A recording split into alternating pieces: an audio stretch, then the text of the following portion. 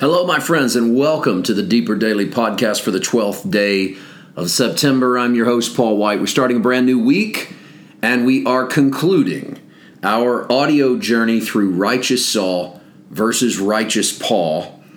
And today I backtrack just a few seconds so that we can pick up the thought from where we were yesterday. This will take us on out to the end of the book, the end of the chapter.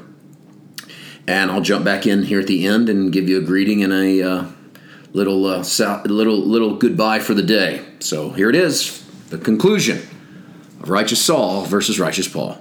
Grace teaches us to deny ungodliness.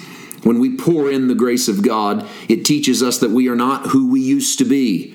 Only grace teaches us that we are no longer righteous Saul, we are righteous Paul. As is obvious of all sons, there is responsibility with liberty. A son with no responsibility is no less a son, though he may be less effective in ruling his kingdom. We cannot counterbalance grace with performance, but we do need to continue to look at the performance that should be coming out of grace.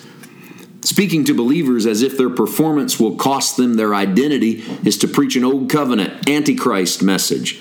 That group will leave the church building with a Saul identity, speaking to believers that their identity should produce an heir that rules the kingdom properly is the way to orient God's children in a world trembling for them to manifest themselves. Romans 8:19.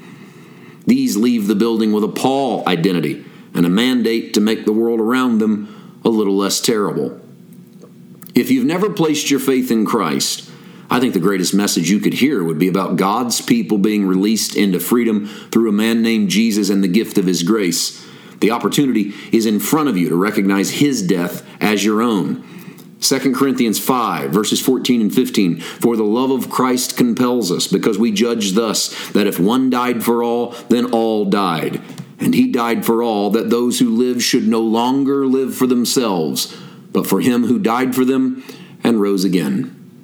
I make a conclusion about you today, even if you know nothing about Jesus. Your death happened 2,000 years ago in a place called Calvary.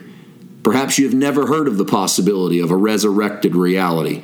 You may have been working yourself to death through your performance and your works, hoping you tip the final balance from your bad deeds to your good. Or maybe you believe in God's grace, but you view the Christian life as one of constant death and purging.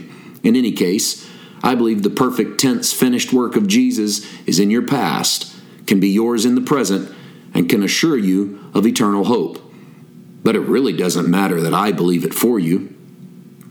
One of my favorite moments in the Gospels is found in Matthew 9. A woman with a bleeding issue reached through a crowd surrounding Jesus and touched the hem of his garment. She reached out in faith, knowing that she was ceremonially unclean and should not be touching anyone in her condition. But in her desperation, she saw hope in the man Jesus. If he is what they say he is, then her uncleanness is not too great for his ability. She was instantly healed of the bleeding and shrank away from Jesus in awe, hoping to get lost in the crowd. Jesus won't have it. He wants her to know that her healing was received on faith terms and not stolen. He also wants her to go away healed, but with information. He turns to her and says, "Daughter, your faith has made you whole." Mark 5:34. That is the first time in the Gospels that Jesus ever calls anyone daughter. By addressing her as daughter, was Jesus encouraging law-breaking? I don't think so. Rather, I think it encourages us to break free from whatever law leads to death and to identify ourselves as sons and daughters of God. If we unleash everyone into their liberty, some people are going to, admittedly, run like crazy.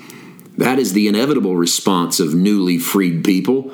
They've been faking it till they make it for so long that once they realize they are free to run into another yard, they're going to try to eat out of someone else's feed dish. Well, that may happen, but don't worry about it. Release people.